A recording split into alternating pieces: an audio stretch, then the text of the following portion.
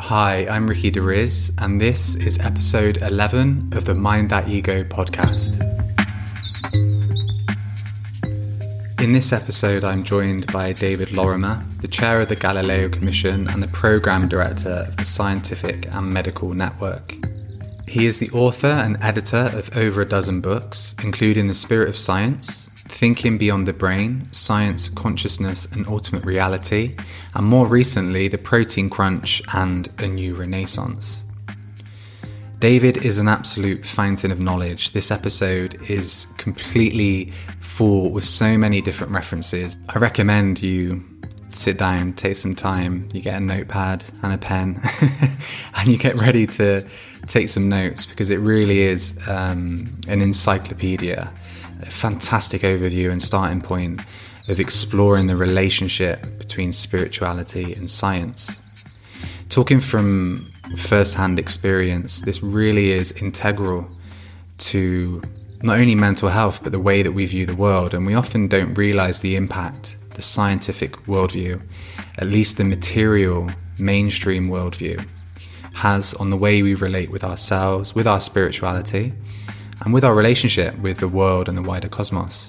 In 1610, when Galileo presented the discoveries that he'd found through looking through his telescope, in the realization that the planets orbited the sun and not the Earth, which was the common view at the time, there was a lot of resistance, and Galileo was even condemned by the Roman Catholic Inquisition. Strikingly, there were even philosophers and scientists at the time who simply refused to look through the telescope because the information was such a contradiction to the worldview that they had. They'd rather not look and cling on to that worldview than face this new discovery, this new paradigm. David's body of work is an inspiration as he challenges science to expand and look at a new paradigm, one that includes the human experience in its richness and its fullness, as well as the discoveries for the quantum universe and consciousness as a whole. Are you ready to look through the telescope and to explore the new paradigm of science and the human experience and consciousness and all the good stuff? I hope you are. One thing I will say quickly before we begin, part of the new paradigm isn't that I sound slightly muffled. I had a slight technical issue. David, welcome to the Mind That Ego podcast. I want to begin with a really important question, which is, are you staying cool during this heat wave? Well, actually, I live in southwest France, and until yesterday it was extremely hot. But today is quite cool. It's about 23 and overcast. So the answer is that I'm perfect temperature. Excellent. Berlin's not caught up yet, so I'm still incredibly warm. Anyway, I reached out to you, having initially saw your talk at SAND, so the Science and Non-Duality Conference, last year and last summer. And I was incredibly impressed, and it left quite an impression on me, the overview of this new paradigm of science and exploring a different way of, I guess, bringing together science and spirituality in a way that is also of personal and professional interest for me. I'd like to explore how you found yourself in this field and how you also looked at the issues within science and decided that a new approach was necessary. But I'd like to begin, I guess, right at the beginning, in terms of when you first knew that you wanted to be involved in science and what the curiosity was that led you there in the first place. Well, I suppose it goes back to the late 70s, early 80s, or even the mid-70s, when I was reading extremely widely, and I decided I was going to write a couple of books. And they were going to be on death and the ethical implications of the near-death experience. So they came out eventually as Survival, Body, Mind and Death in the Light of Psychic Experience. And I changed the subtitle to Death as Transition in the new edition. And then Whole in One, the Near-Death Experience and the Ethic of Interconnectedness, which is now Resonant Mind in its newer edition. And so the question for me, or the point of departure for these books was what exactly happens at death? Is death the end of individual consciousness, or is it a transition to some other form of consciousness? And this is obviously a very critical question for all of us to ask ourselves, and indeed to contextualize our lives. Mm-hmm. And so I started research on that, and I wrote most of the first book in the summer holidays while I was teaching at Winchester College of 1981, and it came out in 1984 eventually. And the book deals also with the history of philosophy and history of ideas about death and the nature of the human being. And in the second half, it looks at apparitions, out-of-body experiences, near-death experiences, and reports of survival. And then it tries to sum it all up. And about the same time, the near-death experience was becoming popular. And I read Raymond Moody's book almost as soon as it came out. I read it in a day, in fact. And I realized that this is going to be an extremely important field, which would be at the interface between neuroscience, psychology, philosophy, and what's now called consciousness studies, but that mm-hmm. term didn't exist. So that was my point of departure, because you can see that in the near-death experience, you've got a meeting point of science and spirituality, if you like. Mm-hmm. And were you kind of motivated by personal experiences into studying the near-death experience, or was it just something like academically that surfaced as an area of interest because it was such a kind of intersection and an unknown as well? Well, a bit of both. My mother was a sensitive and had some interesting experiences, and so that alerted me to this sort of wider view. My father was agnostic; he didn't believe in anything in particular. And at the same time, in my last year at university, I got interested in Swedenborg, and I then joined the Swedenborg Society and joined its council. And I was president for a couple of years, about 20 years ago. And Swedenborg was an 18th century mystic who was also a scientist. He wrote a 700-page book on the brain. And so he was someone who was, as it were, at the interface between science and spirituality in his own life and perception. And I think this is for me the big question coming from. So my background is very much the subjective experience, but also the way that a lot of mainstream science is taken as gospel. And there appears to be a real, in the mainstream view, a lack of the subjective experience. And is that something as well, like this, the conflict between that is something worthwhile exploring? Well, I think they're complementary. But the historically, this goes back to the 17th century and the development of the mechanistic metaphor and the privileging of the objective, so-called objective, third-person perspective, and whereby everything is depersonalized and potentially even dehumanized, and you're looking at from the outside in, so that consciousness becomes a function of matter in the brain, and that's that. So this whole way of thinking starts from the external world, what we call the external world, and then everything is actually taken back to matter. So it's matter that gives rise to mind, and it's brains that give rise to consciousness. And this is exactly the proposition which is currently being scrutinized and under question, but it isn't under question for 99% of conventional mainstream science.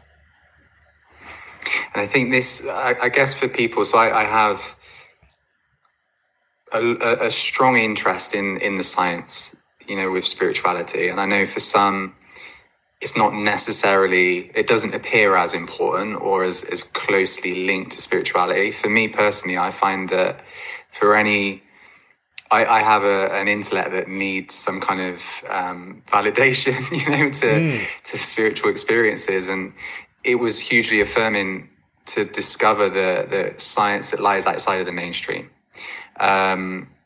I know for me, and I think for people listening who maybe aren't as studied on the topic, the idea of the separation between consciousness and the brain is seems to be one key area that is significant, but also the idea of materialistic science and everything that I guess lies outside of materialistic science as a worldview or a paradigm.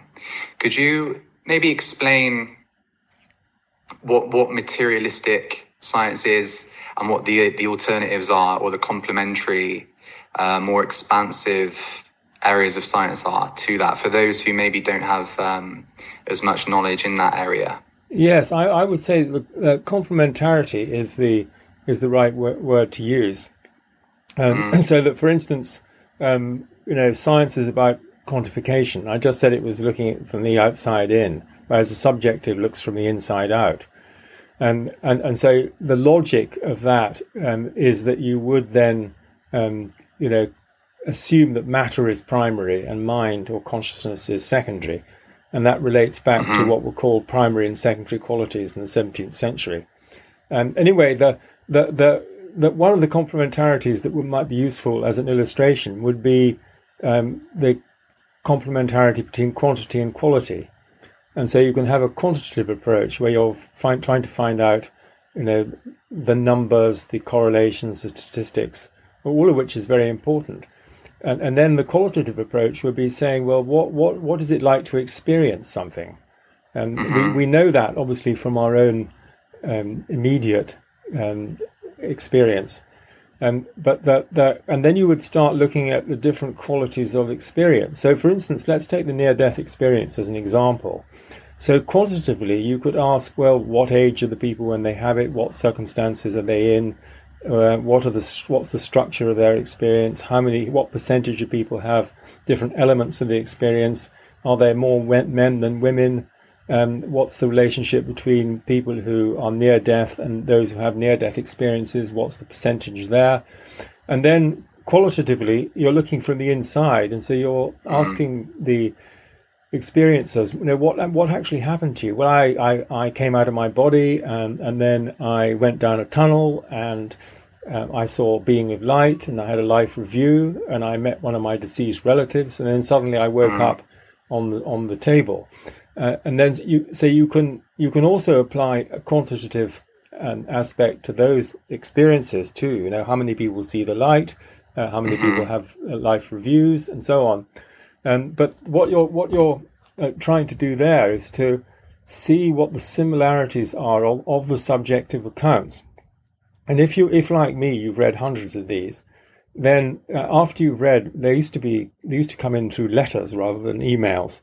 After you read a few hundred letters, you begin to see patterns emerging from those reports, and you get a sense of their reality as well. And this is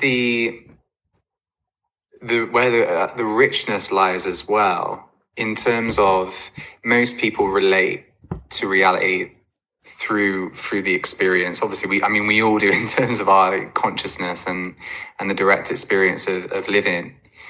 And if that is stripped away from the science, as you mentioned earlier, it can almost become inhumane, or at least stripped of meaning. And the complement and the way of bringing in the subjective, do you feel like that is something that is lacking in the mainstream view, in terms of? I think you have to ask, what's the scope and what are the limits of science? And it depends what kind of science you're doing. If you're doing quantitative science, then it's all about quantities and statistics and correlations and so on. And there's nothing wrong with that. But when it comes to consciousness and the nature of consciousness and its relationship to the brain, and whether it's fundamental in a more meaningful sense than it's currently thought to be, then you're sort of getting to the heart of the matter. Because and I think what's happening in philosophy at the moment is that a number of people are migrating away from strict scientific materialism to a more panpsychist view, which means that that matter is inherently conscious in some way. That there is some that you can't have one without the other. This is a view which is put forward by a man called Philip Goff, Goff, from Durham University, in quite a popular book, and we had a webinar on that not so long ago. And then the other move that people are making, and this would apply, for instance, to Eben Alexander and Dr. Eben Alexander and Mark Gober, who's just written a very good book called An End to Upside Down Living, and Larry Dossey. You go for the one mind view, and you say that actually there is only one mind, and Schrödinger was saying this in the 1930s and 40s, and that it's only that one mind that is conscious, and so we are conscious because the one mind is conscious, and we are within the one mind, and so that's a view that can accommodate psychic and experiences, parapsychology, whereas the materialist view cannot accommodate these, cannot find any possibility that they might even exist. And this is the basis of the skeptical movement, which simply says, well, these things are impossible in principle, and therefore there must be some naturalistic explanation that we can come up with, or else we just explain it away and don't look at the evidence. That, for me, is one of the most crucial points as well, in terms of the intersection between what the science and the kind of theories in science and the methodology itself, but the relevance to an individual. And with my history, this was something where, and I've reflected on this. I've reflected on how I internalized this materialistic worldview, because on some level, I dismissed any experience that lied outside of that. And it wasn't like I consciously chose to accept this model. And I guess it's the mainstream view that had filtered down and informed a lot of the material that I was digesting. But I know when I was maybe mid to late teens, around that time, I'd made a link between being intelligent and intellectual and being of a materialistic and also atheistic view. But I think, what you say about the scope of science to contain certain experiences is really important, because if you have internalized the view of the material world or the material universe, it strips away so much of the human experience, and then in my experience makes you question your reality. So on the flip side, I know when I started to discover more about, say, post-materialistic science, or science that is more expansive in nature, it gave me more permission to rediscover that part of myself, or those parts of my being that were unexplainable by material science. And that's what I feel is a nice link between the body of work that you're working on, and the way that you're exploring science, and also the mental health, and that element.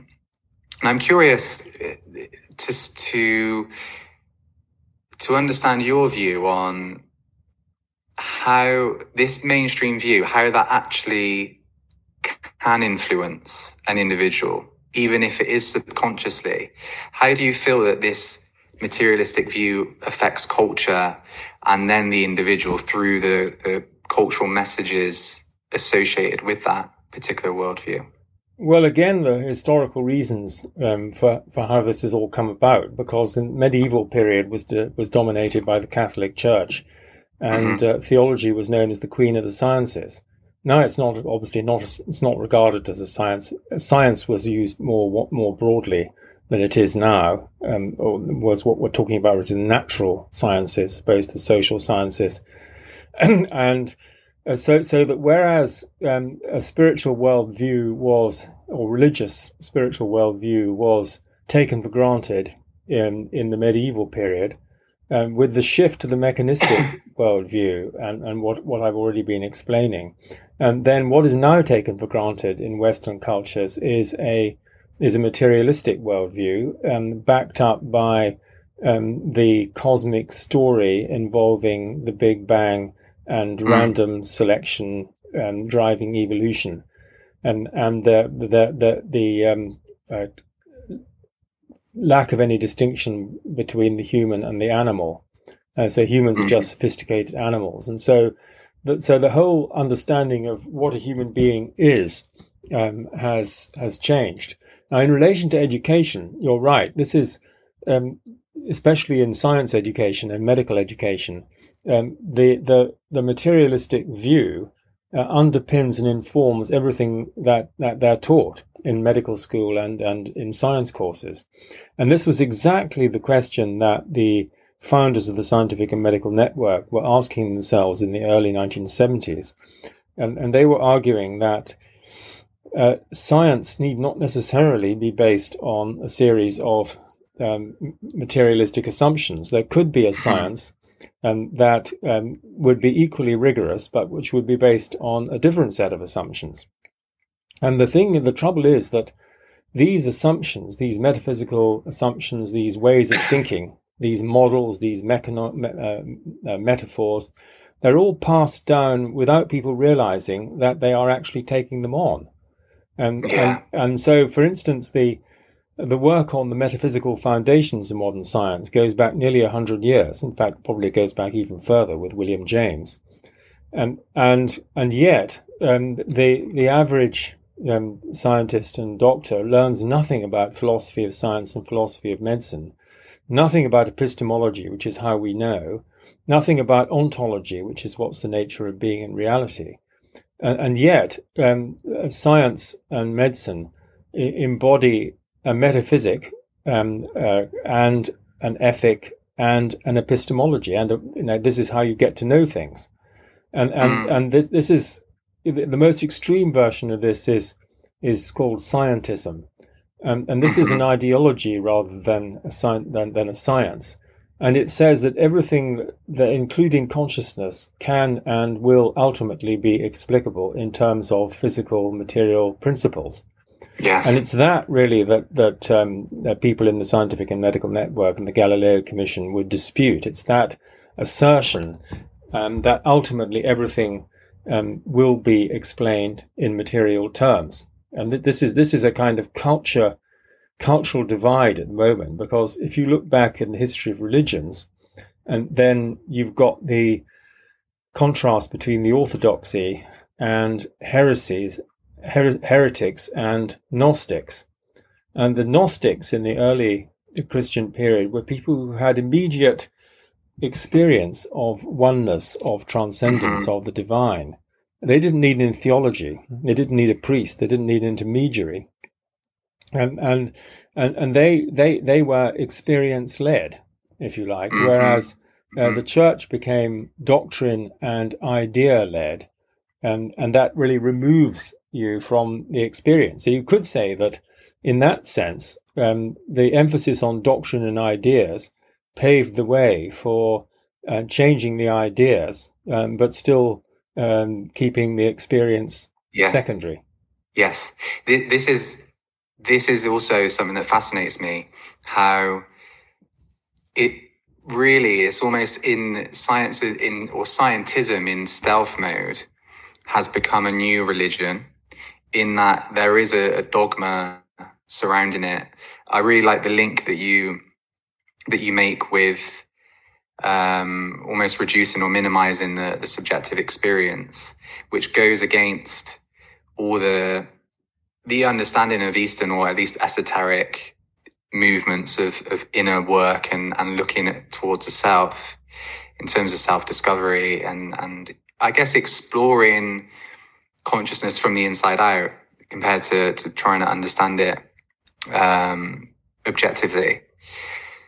With this link between scientism and organized religion, where would you say that self-exploration or looking within to understand and get answers. Would you say that there is a space for that in science in terms of the subjective experiences of meditation, the so-called spiritual experiences or transcendence?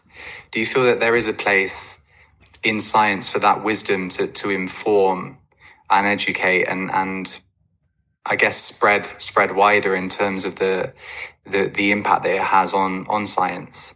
Well, obviously, it starts with the scientist, and so there's nothing to stop the scientists, him or herself, from pursuing spiritual disciplines, spiritual practices, and a lot of them do. And then what you're also referring to is contemplative neuroscience, and this is actually a very promising area where, for instance, the brain waves of nuns and monks and meditators are measured at the same time as they are meditating or using a spiritual technique. And if they change the technique, then they would expect to see a change in the brainwave patterns at the same time, a different correlation. So I think there's that's an avenue which is in full development at the moment. Richard Davidson is probably one of the best known researchers, and this has all been encouraged by the Dalai Lama with his Mind and Life Institute, which you may well know about. And then the other thing to say, and this is going back to the religious structure, is there's always been a tension between the mystic and the prophet on the one hand, who are experientially based, and the priest, which is about doctrine and ritual. And so even within Christianity, the mystics like Eckhart and the Meister Eckhart, they're people who've tended to be branded as heretics, because they've privileged or they've emphasized the importance of their own experience, indeed the primacy of their own experience. Yeah. And as I said before, if you have your own experiential access to the divine, you don't need the church. And that's why the Gnostics were so threatening to the institution. Yeah. Well, this part of me will always have some kind of conspiratorial element when it comes to the certain agendas around what is, what the mainstream is, how it's informed, and what drives that certain message or that certain narrative.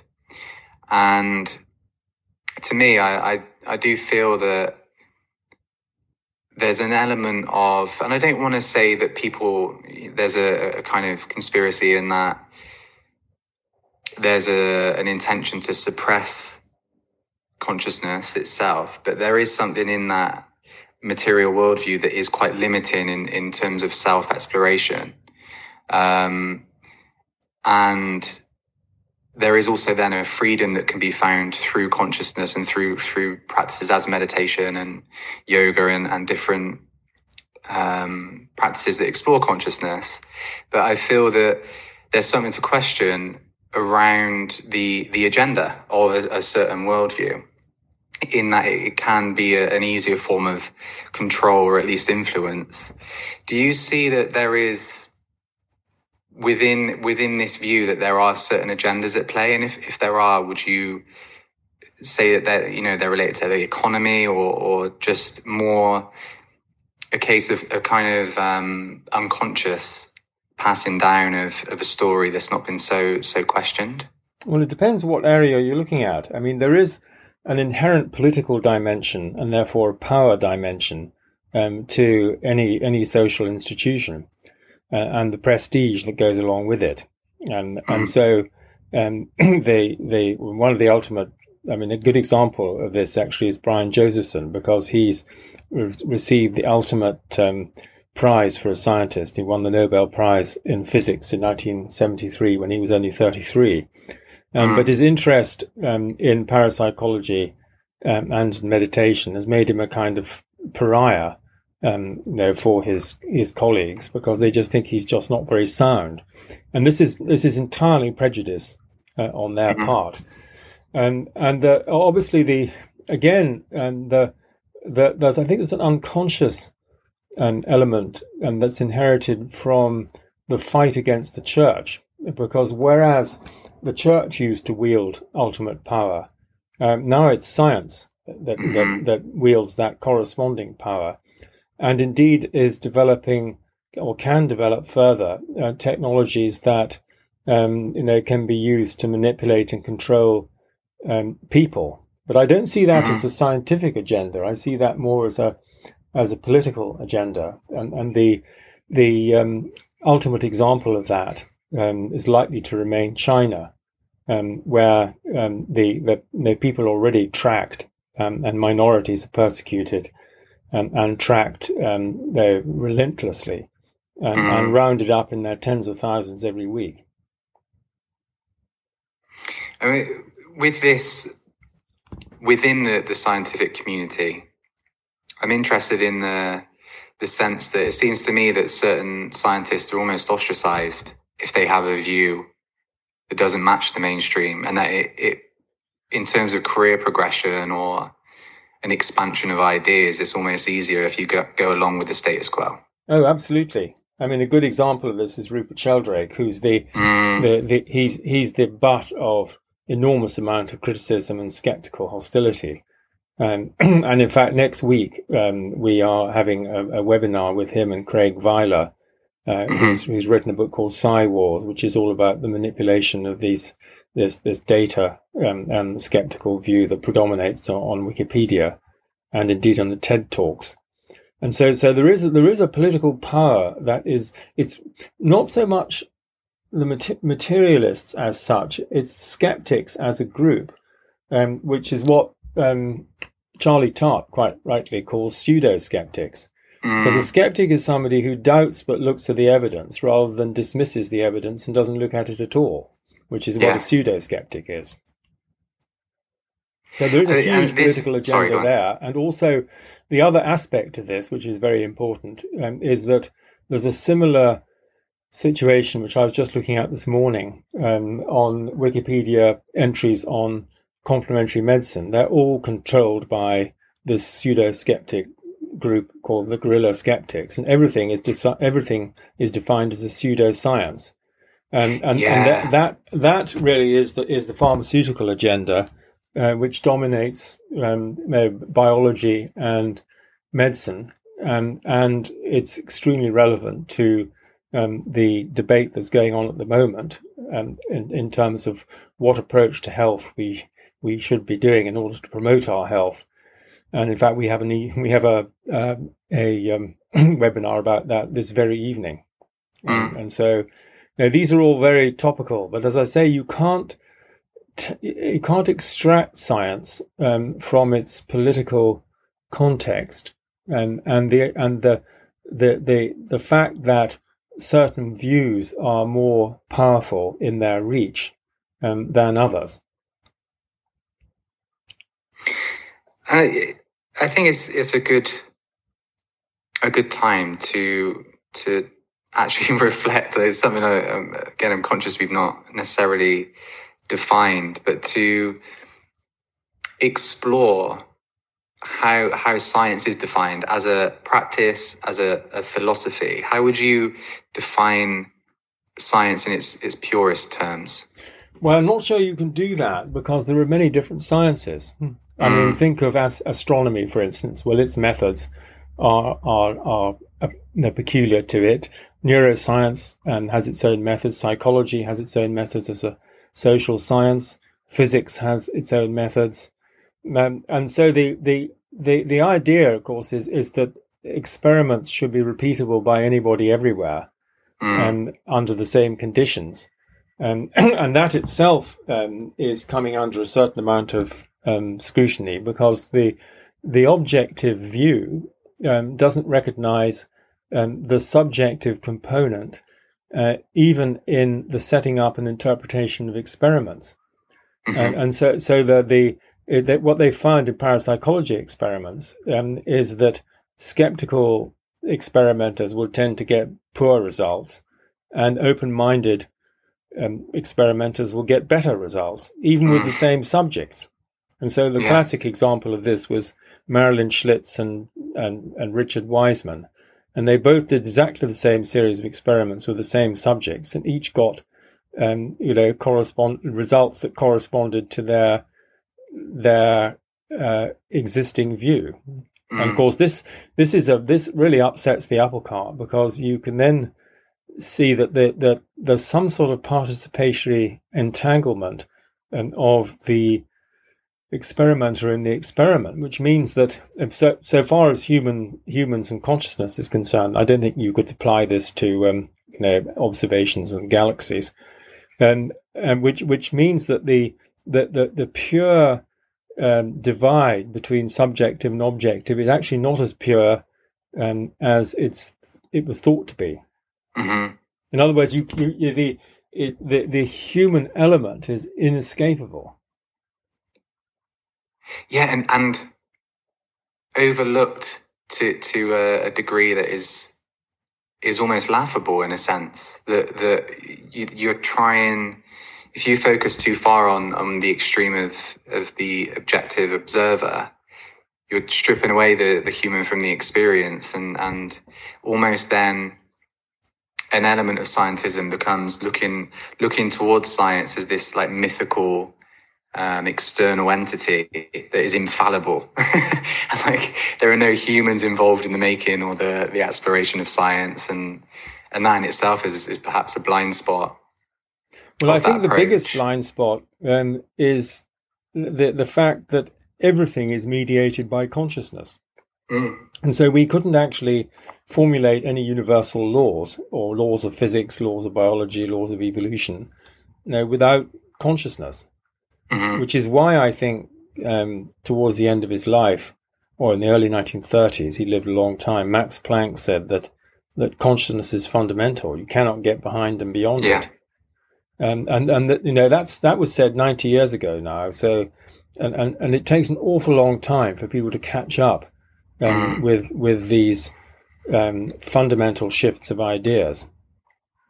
And so I feel we've explored lots of different areas. A few that I want to expand upon a little bit. The first is around the idea of science being an approach to ascertain knowledge, we could say, or wisdom, that is verifiable. And to that degree, I feel that a lot of Eastern traditions, such as like Buddhist meditation practices or yoga, or even certain traditions in the West, that they are a lot more scientific than people believe, because they are actually a set of very clear instructions with an understanding. Here are the results of if you carry out these steps, and you can verify for yourself. So would you say it's fair to argue that these practices in themselves are scientific in nature? Well, it depends what the sense in which you're using scientific. They're certainly rigorous, and they're certainly methodical. And as you say, and Ken Wilber points this out in Marriage of Sense and Soul, there is a structure of do this as an injunction, and then you will be able to confirm this as a result.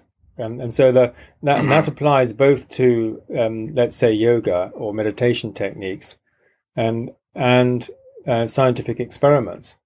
So the confirmation in both cases is intersubjective, i.e., it's something which is verified or confirmed independently by different people. So you could do this obviously in a meditation experiment, when you're looking both at neural correlates and at the quality of experience. And so I think there is again, my friend Ravi Ravindra makes the same point in relation to yoga and physics, that they both have their own rigor, but one is a rigor applied to internal processes, and the other is a rigor applied to external processes.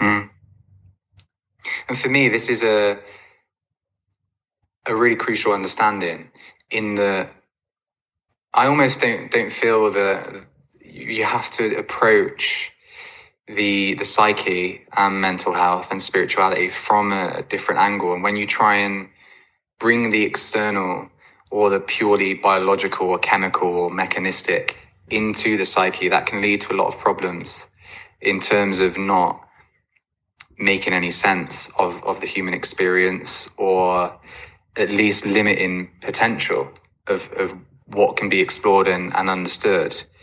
I want to look at, so I in a lot of the work that I cover, I often mention quantum physics and really discuss and explain why that's an area that I find particularly exciting in terms of the potential correlation between that and consciousness and spiritual practices.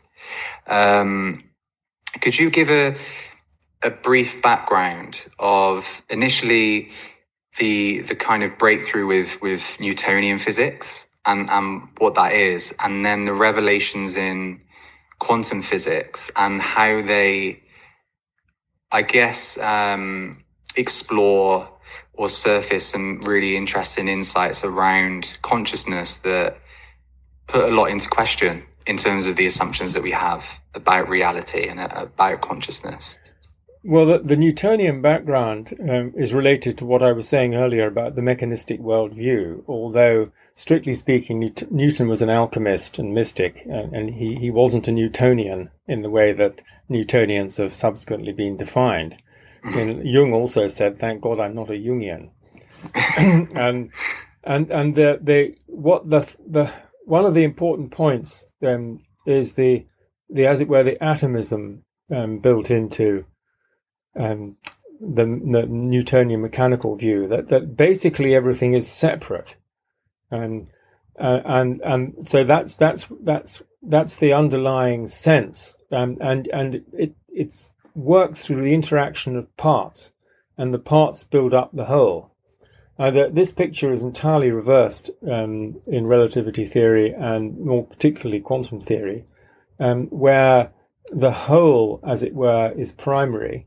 And interconnectedness is fundamental, and it's although there's a complementarity between the wave and the particle in quantum mechanics, and the sense is one of interconnectedness, non-separation, and entanglement.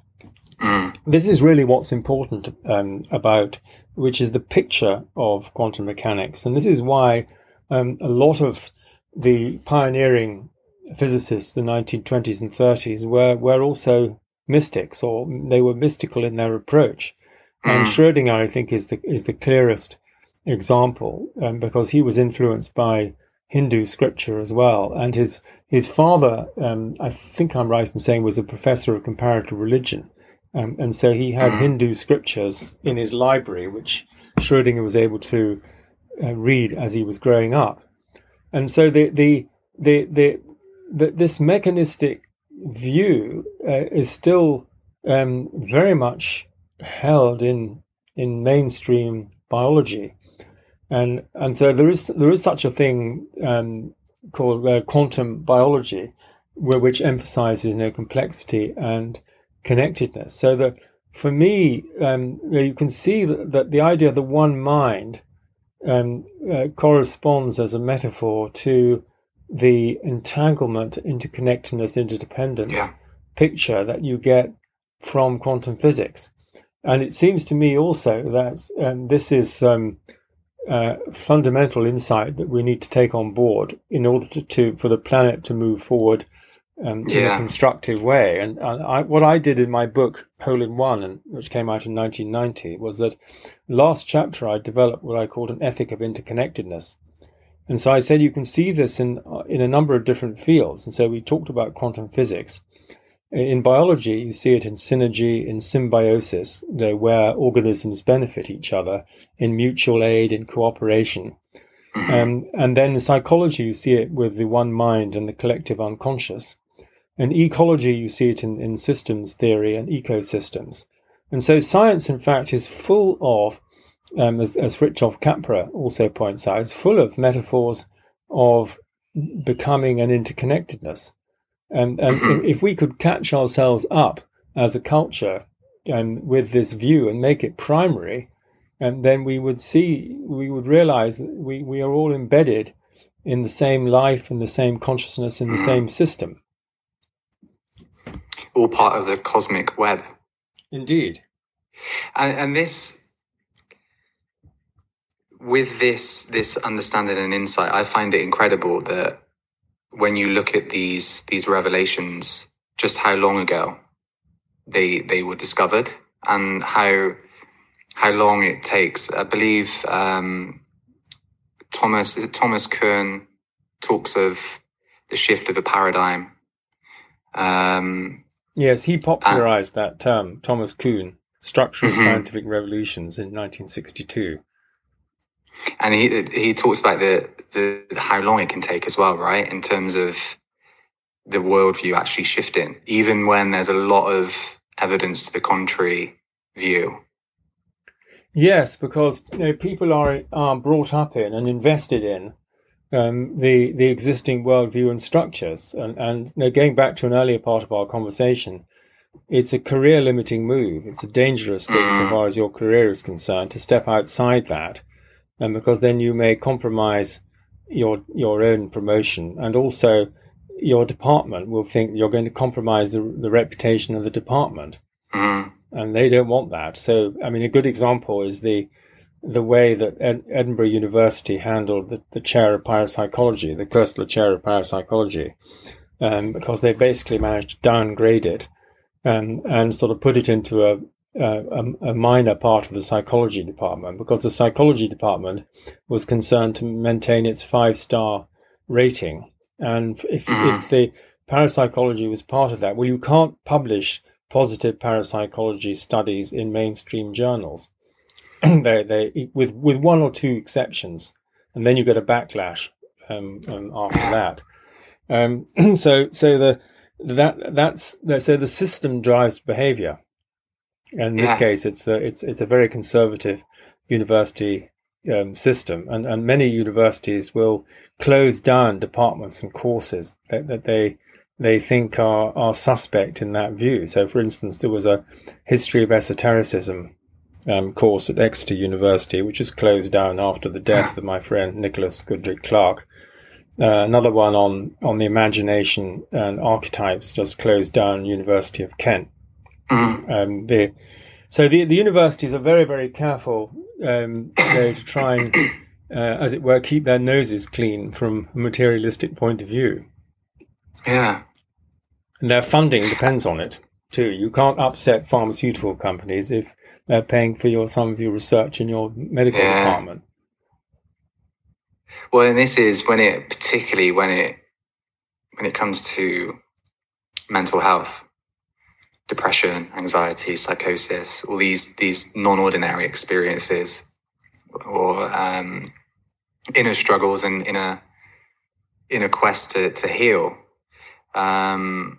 What really worries me is this idea of the purely biological, mechanical perspective on these things, like there's an imbalance in the brain, that there's no necessary external or transcendent element to be in, that I feel really strips the spirit away from these experiences and can be very limiting and actually exacerbate the problem rather than come up with a solution. Yes. One. Carry on. Go on. Sorry, do go on. No. And so the what is potentially a spiritual emergency, for instance, would then be defined as a pathology.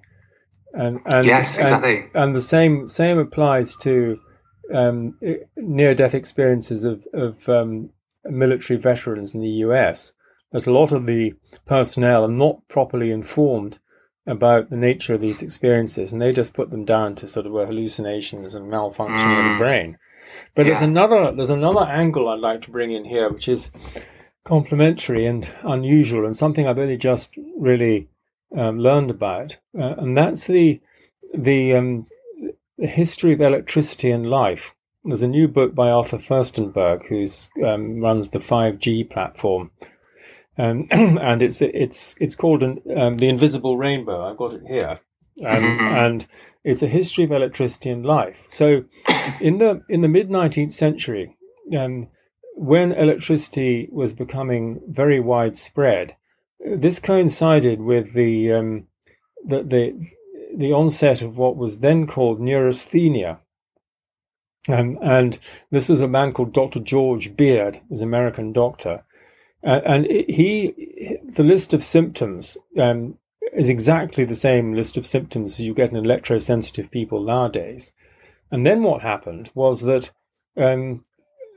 Freud named the same symptoms anxiety neurosis.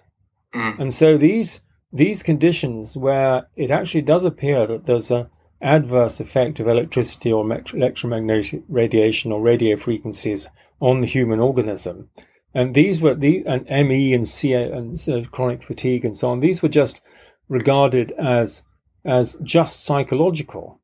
And so this, in a sense, is the opposite end of the argument, that something which is in fact biological, or in a vibrational sense biological, is then dismissed as just psychological, and you're told just to pull yourself together, when there is in fact an important physiological cause behind it. And so I think there's an incredible blind spot that nobody training to be a doctor, studies the relationship between electricity and life. And this book shows that we should be connecting the dots, especially at this time. Yeah, that's fascinating. And it also does point at something which, as on a larger scale, is that it's really important to note, even like from my perspective, it's important to note that it's not to diminish the scientific method, or to say that a mechanistic approach in certain circumstances is valuable. And I believe that to be the case as well with mental health. Like, there are many things that you can do that boost mood, for example, but they all, as part of the greater whole, complement. And if you're just overly focused on the biological, that could be an oversight in the spiritual elements, or the more psychological, and vice versa. And I think there's a really good example of that. Well, I think the other another point to make, or question to raise, is the extent to which the mental health crisis is an indirect result of the scientific worldview. And so, in other words, if you're told that life is an accident, completely meaningless, and when you die, and there's no point in it, just enjoy yourself while you're here. That's what Mark Gober calls an upside-down view. And he says that the main proposition which supports all this is scientific materialism or physicalism, namely that the brain gives rise to consciousness. Well, what if that's not true? And there's a huge raft of evidence, and all the parapsychological evidence and the spiritual experience evidence that shows that there's ample reasons for thinking that this view is, if at best incomplete, at worst wrong. And that is, I think, I'm particularly concerned for young people who just absorb this because that's what they're told. And they don't necessarily have the resources to go and find out themselves. And this happened to Mark. Mark was a technology consultant, and he had a kind of quarter-life crisis, which is what happens in your sort of late 20s. You start asking yourself about the meaning of life. And then he discovered that everything he'd been told at Princeton about the mind and psychology and so on was actually very one-sided. And the more he looked, the more evidence he discovered. So he came to the opposite conclusion. Then his second book is all about the ethical and personal and spiritual implications of this. Well, I've not read it, but I have to read it, because this really mirrors my own journey. And I would say absolutely, without a doubt, the times early when I first started experiencing depression, and further still a sense of hopelessness and a lack of meaning, it was very much informed by a sense that there is just nothing more to what I'm experiencing. That the universe is this huge void, that we're the only life form, that there's no direction, no element of transcendental benevolence, like a nurturing force, that infiltrated my psyche, and I Yeah. very much went through the same process. And for me, as I label it in the book, is the stage of disenchantment. Yeah. And that is crucial for me. That state of disenchantment, I believe, is the result of a materialistic worldview. And then on the flip side, in discovering, I just got to the point where my direct experience was informing me to a degree where I needed to let go of that worldview because it didn't make any sense, and then developed and had to piece together a new way of viewing things that related to the experiences I was having. And initially it was a lot of difficult work, but eventually it led to a re-enchantment, it's really weird, David, this process of, I'm fascinated by how much our concepts of reality then shape our reality, and how much is being informed, subject object in almost like a cyclical manner. But the more that I was having these experiences, I was then discovering different either theories or findings or philosophical approaches that back them up, that then seemed to amplify the way that I was perceiving things. Like it's like almost like an intellectual permission and a certain worldview, this kind of mechanistic, materialistic worldview can put a lock on that, and it can really strip you of a lot of the experiences that are the most alivening and the most life affirming and just heartfelt. So I must read that book. Yes, well, it's only just come out, and if you go to markgober.com, then you can find out about that. And he's also done some very good podcasts. Yeah, this is. Partly I'm talking from my experience, but I do see this as borderline, if not already, an epidemic in, at least I know in people in my age group. So many people are disenchanted. So many people have a lack of meaning. I read this in the Galileo report. I was really interested in that take on how science can contribute to meaning, or a lack of meaning. But I do see this on a deeper level, on a human level, as important as it is for the kind of frontiers of science. I think for our general well-being, our general happiness, we're kind of numbing a lot of our capability if we subscribe to that worldview. I know when I was really, really young, I was incredibly sensitive, incredibly tuned in. But then over time, you get told, oh, that's just in your mind, or you've got a wild imagination. You begin to suppress it. And it's almost like this process of re-enchantment, which I was emboldened by the science behind it, then allowed a rediscovery of those kind of lost parts of the self. Yes, indeed. No, I think that's right. And I think it's an important insight to broadcast in that sense, because people don't often look as far as the metaphysical framework that we take for granted, which determines our outlook on life. Yeah, and that's what I'm intrigued by, like how much that filters down in terms of the messages that we internalize, and this fear. I'm in an interesting position because I can be my own biggest critic, and my process of quote unquote spiritual awakening was quite difficult because of the views that I'd held in my intellect, and it was only through meditation I could kind of loosen that. But I feel that there's almost a fear of ridicule.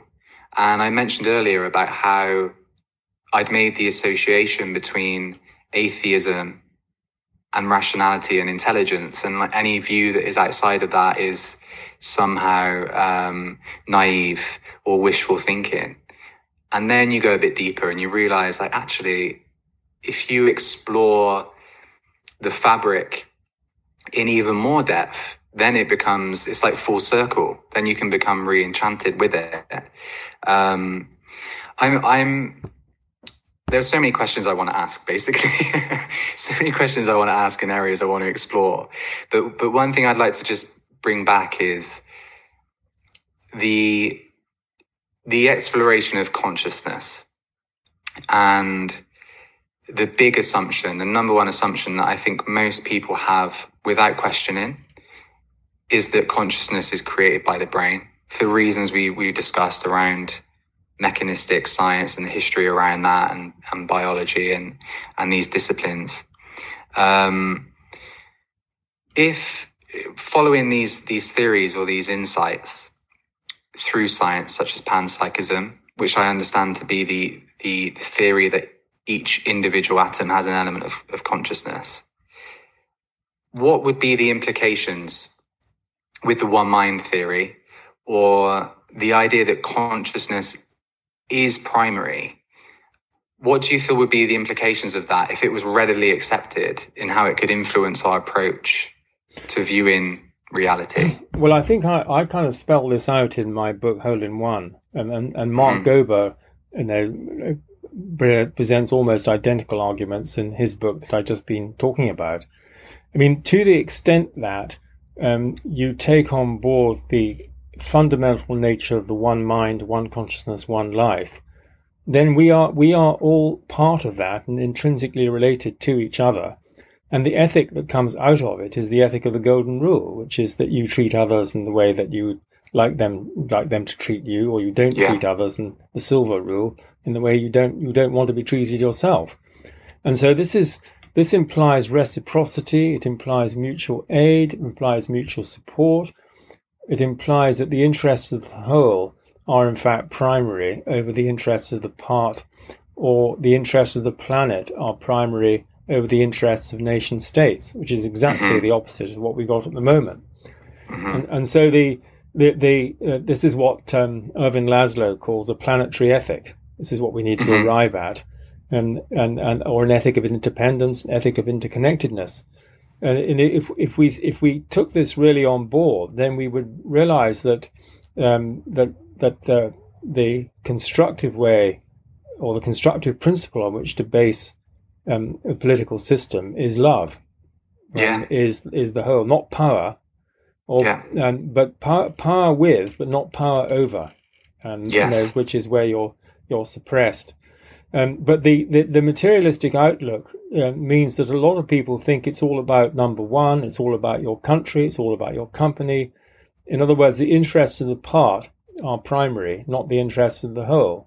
So we'd have a total reversal of this if we really took on a planetary ethic of interconnectedness, corresponding to the metaphysics behind quantum theory, which we were discussing before, or indeed the mystical worldview. I'm just wondering as well, how much of an impact on the materialistic worldview, how much that has an impact on materialism in terms of seeking happiness through the acquisition of things.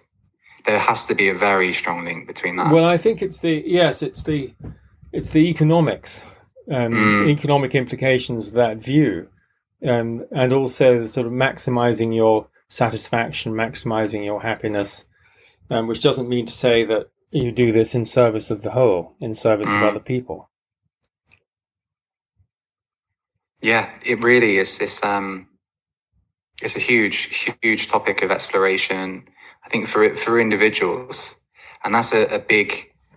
It's the reason I discuss it a lot, because I feel that it really benefits an individual to at least have more information on alternative stories about existence, and how that really creates a drip down effect in the way that you view yourself, the way that you view your potential, your inner experiences, and further still, the kind of freedom that you're able to have. Like back in the day where I really felt completely separate, and like you mentioned, a kind of, there's no real inherent meaning, I'm here to exist, and there's nothingness. That is an extremely limiting way of being and perceiving. And I feel there's a lot that can, to get really excited about with these discoveries in in science, more recent but ancient traditions from a very long time ago. You touch upon interconnectedness as a very important topic, and I want to ask you a question to answer from one with your kind of scientific hat on, and then one just from a very personal perspective, which would be, how would you define consciousness from a scientific perspective, and then from a personal perspective in terms of your own inner experience? Well, there are multiple meanings of consciousness, such as there are multiple meanings of mind and multiple meanings of soul. Now, it depends on the context in which you're using the term. So from a psychological point of view, you might say, well, it's the contents of the mind is consciousness, or it's the neurons firing from a physiological point of view. It's the electrical signals from a neuroelectric point of view or neurochemical point of view. I mean, those are just that's the phenomenology, if you like. That's what it looks like. That's what you can measure. But it's the experience of every human being, and that consciousness is the most immediate facet of our lives, underlies everything. And so the view from inside is very different from the view from outside, and then there are different types of outside view depending on which discipline you're looking at. And what have you, in terms of your own exploration, do you have a meditation practice, like a spiritual practice that you kind of inquire? Yes, in fact, I'm doing a meditation and positive psychology course at the moment, which is run by a man called Jeffrey Martin. Mm-hmm. And he runs something called the Finders course, and this is a research project as well as being a practice, and I'm finding it very interesting. It's been really enjoyable talking to you on this topic, David, because it's really important, but it also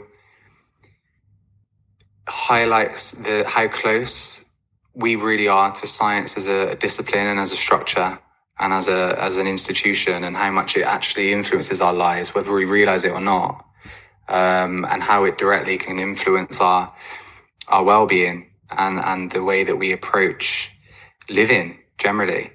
So thank you so much. Thank you so much for taking the time. I really appreciate it, and I would, of course, love to have a further discussion with you at some point. Great. Well, I would look forward to that. Thanks very much indeed, Ricky.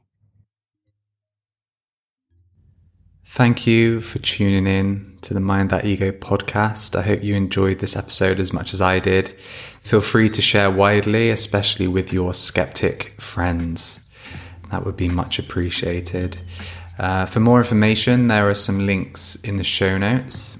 Please subscribe on your favorite platform. You can find more content on YouTube at Mind That Ego, at mindthatego.com. And if you've not yet got your copy, head to mindthatego.com/mindsets-for-mindfulness. When you join the newsletter, you'll be able to get a free copy of the book, which includes what I call the enchanted worldview, which is heavily influenced by the topics we've discussed today. David has read the book and referred to it as a significant contribution to the field. And I don't know about you, but after this conversation, I'm fairly convinced he knows what he's talking about. Just saying. Anyway, until next time, look after yourself, and I'll be back very soon with a new episode.